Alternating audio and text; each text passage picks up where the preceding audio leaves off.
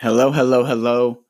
Welcome back to Shape the Culture's weekly message. Thank you for tuning into our podcast. We come through with an authentic, innovative, creative sermon every week.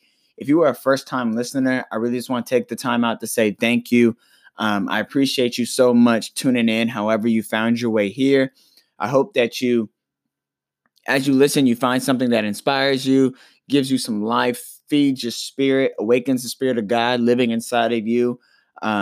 Make sure that if you do enjoy what you hear, you subscribe on Apple Podcast, or you can also subscribe at shapetheculture.org. And that way you'll get a message from me, your host, Malcolm, every Monday with a little personal note in it. For my continuing listeners, thank you so much for tuning in again. I hope that you continue to find something that motivates you, inspires you. This week, we are going to continue our series, Soul Food, which we just started last week. This week, we are continuing our series, which I have told you is titled Soul Food. This series focuses on the metaphors of eating in the Bible. And with this series, my goal is really to use these metaphors that we see of eating to give us time to investigate and also meditate on what we consume and intake, but also what we put out, because what goes in also has a way of coming out from time to time.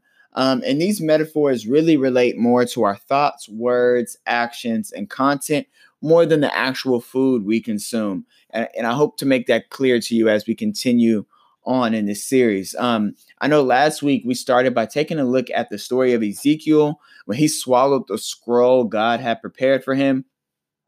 And what this story for me, and what I hope I shared with you, really gave us insight on how God has prepared us for life from the very beginning. Since birth, since before you were created, you have had a purpose. You have been beautifully and wonderfully designed and created. And we really have to learn how to trust our insight and our intuition, because I believe that's what leads us in the direction that we are meant to go. When we learn to tap in and really trust our gut feelings, we start to see a shift for the better in our lives. So this week, we are going to go ahead and skip ahead to a story that many people are familiar with. This is the story about loaves and fish that fed 5,000 people. It's a miracle of Jesus. I know it's a very popular story. There have been a lot of sermons on it. And I think that as we continue to look at this story, as I continue to reread it at least, I find that there's some really awesome points inside of these scriptures. And as I was doing my studying for this message, it really led me to understand the principle behind everybody eats. And that's the title of this message. Our verses are going to come from the book of John, chapter 6, verses 5 through 13. And I'm going to be reading from the New Living Translation. And they read like this. Jesus soon saw a huge crowd of people coming to look for him. Turning to Philip, he asked, "Where can we buy bread to feed all of these people?" He was testing Philip, for he already knew what he was going to do. Philip replied, "Even if we worked for months, we wouldn't have enough money to feed them." Then Andrew, Simon Peter's brother, spoke up. "There's a young boy here with 5 barley loaves and 2 fish. But what good is that with this huge crowd?" "Tell everyone to sit down," Jesus said. So they all sat down on the grassy slopes. The men alone numbered about 5,000. Then Jesus took the loaves, gave thanks to God, and distributed them to the people. Afterward, he did the same with the fish, and they all ate as much as they wanted. After everyone was full, Jesus told his disciples, "Now gather the leftovers so that nothing is wasted." So they picked up the pieces and filled 12 baskets with scraps left by the people who had eaten from the 5 barley loaves. When we read and learn about this story, the first thing that's always been pointed out to us, that the first thing that we're really amazed to see, is how everybody that was there that day ended up being fed. And while this is a miracle, I agree. I want to take our focus and look more in depth at what that really means and how that really came to be. See, because there's a backstory. Before everybody was fed, the disciples were filled with doubt. And I never really looked at this or recognized this before. And when I think about it, I think of that the disciples being the ones closest to Jesus. They were the ones that were considered his friends and brothers. They were the ones who were learning from him each and every day. I think they got a little cautious, a little protective, because on this occasion, there was a huge crowd of people looking to learn and be around Jesus. And it says that the people are rumored to be around 5,000. That's a massive crowd compared to the 12 Jesus usually had around him.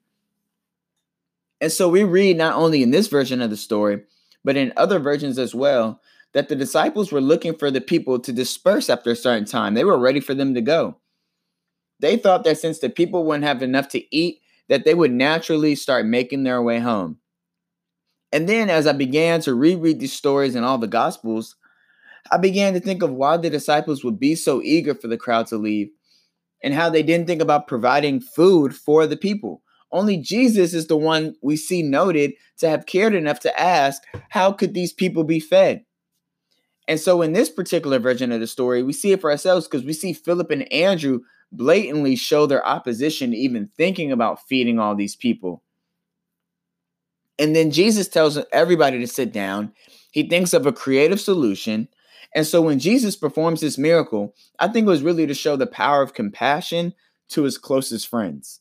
See, by providing for the 5,000 that were there to see him, Jesus demonstrated that there is enough for everybody. There is enough of the Spirit of God for everybody to enjoy and accept their anointing. We don't have to be selfish with our gifts, talents, or faith. We can encourage everybody to feed themselves, and we can also take the time to pour into and feed others. By doing this, we see that everybody begins to become fruitful and abundance grows for everyone.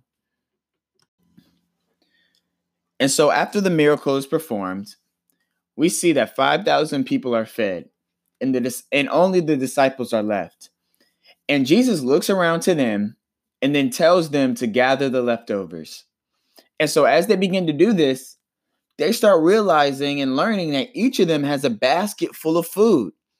This was another miracle. See, the disciples had to learn how to be comfortable with their serving size.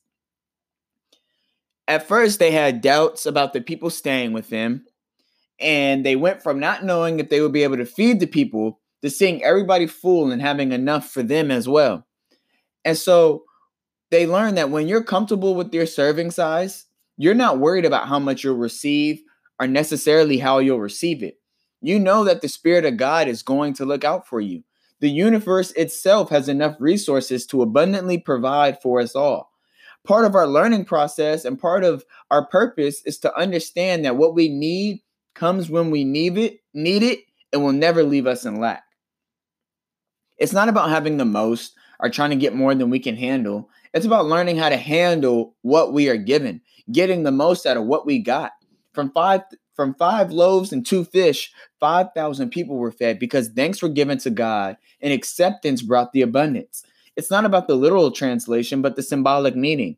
Giving thanks, being comfortable with what we're giving, and putting our trust in something higher and bigger than ourselves paves the way forward for all of our needs to be met.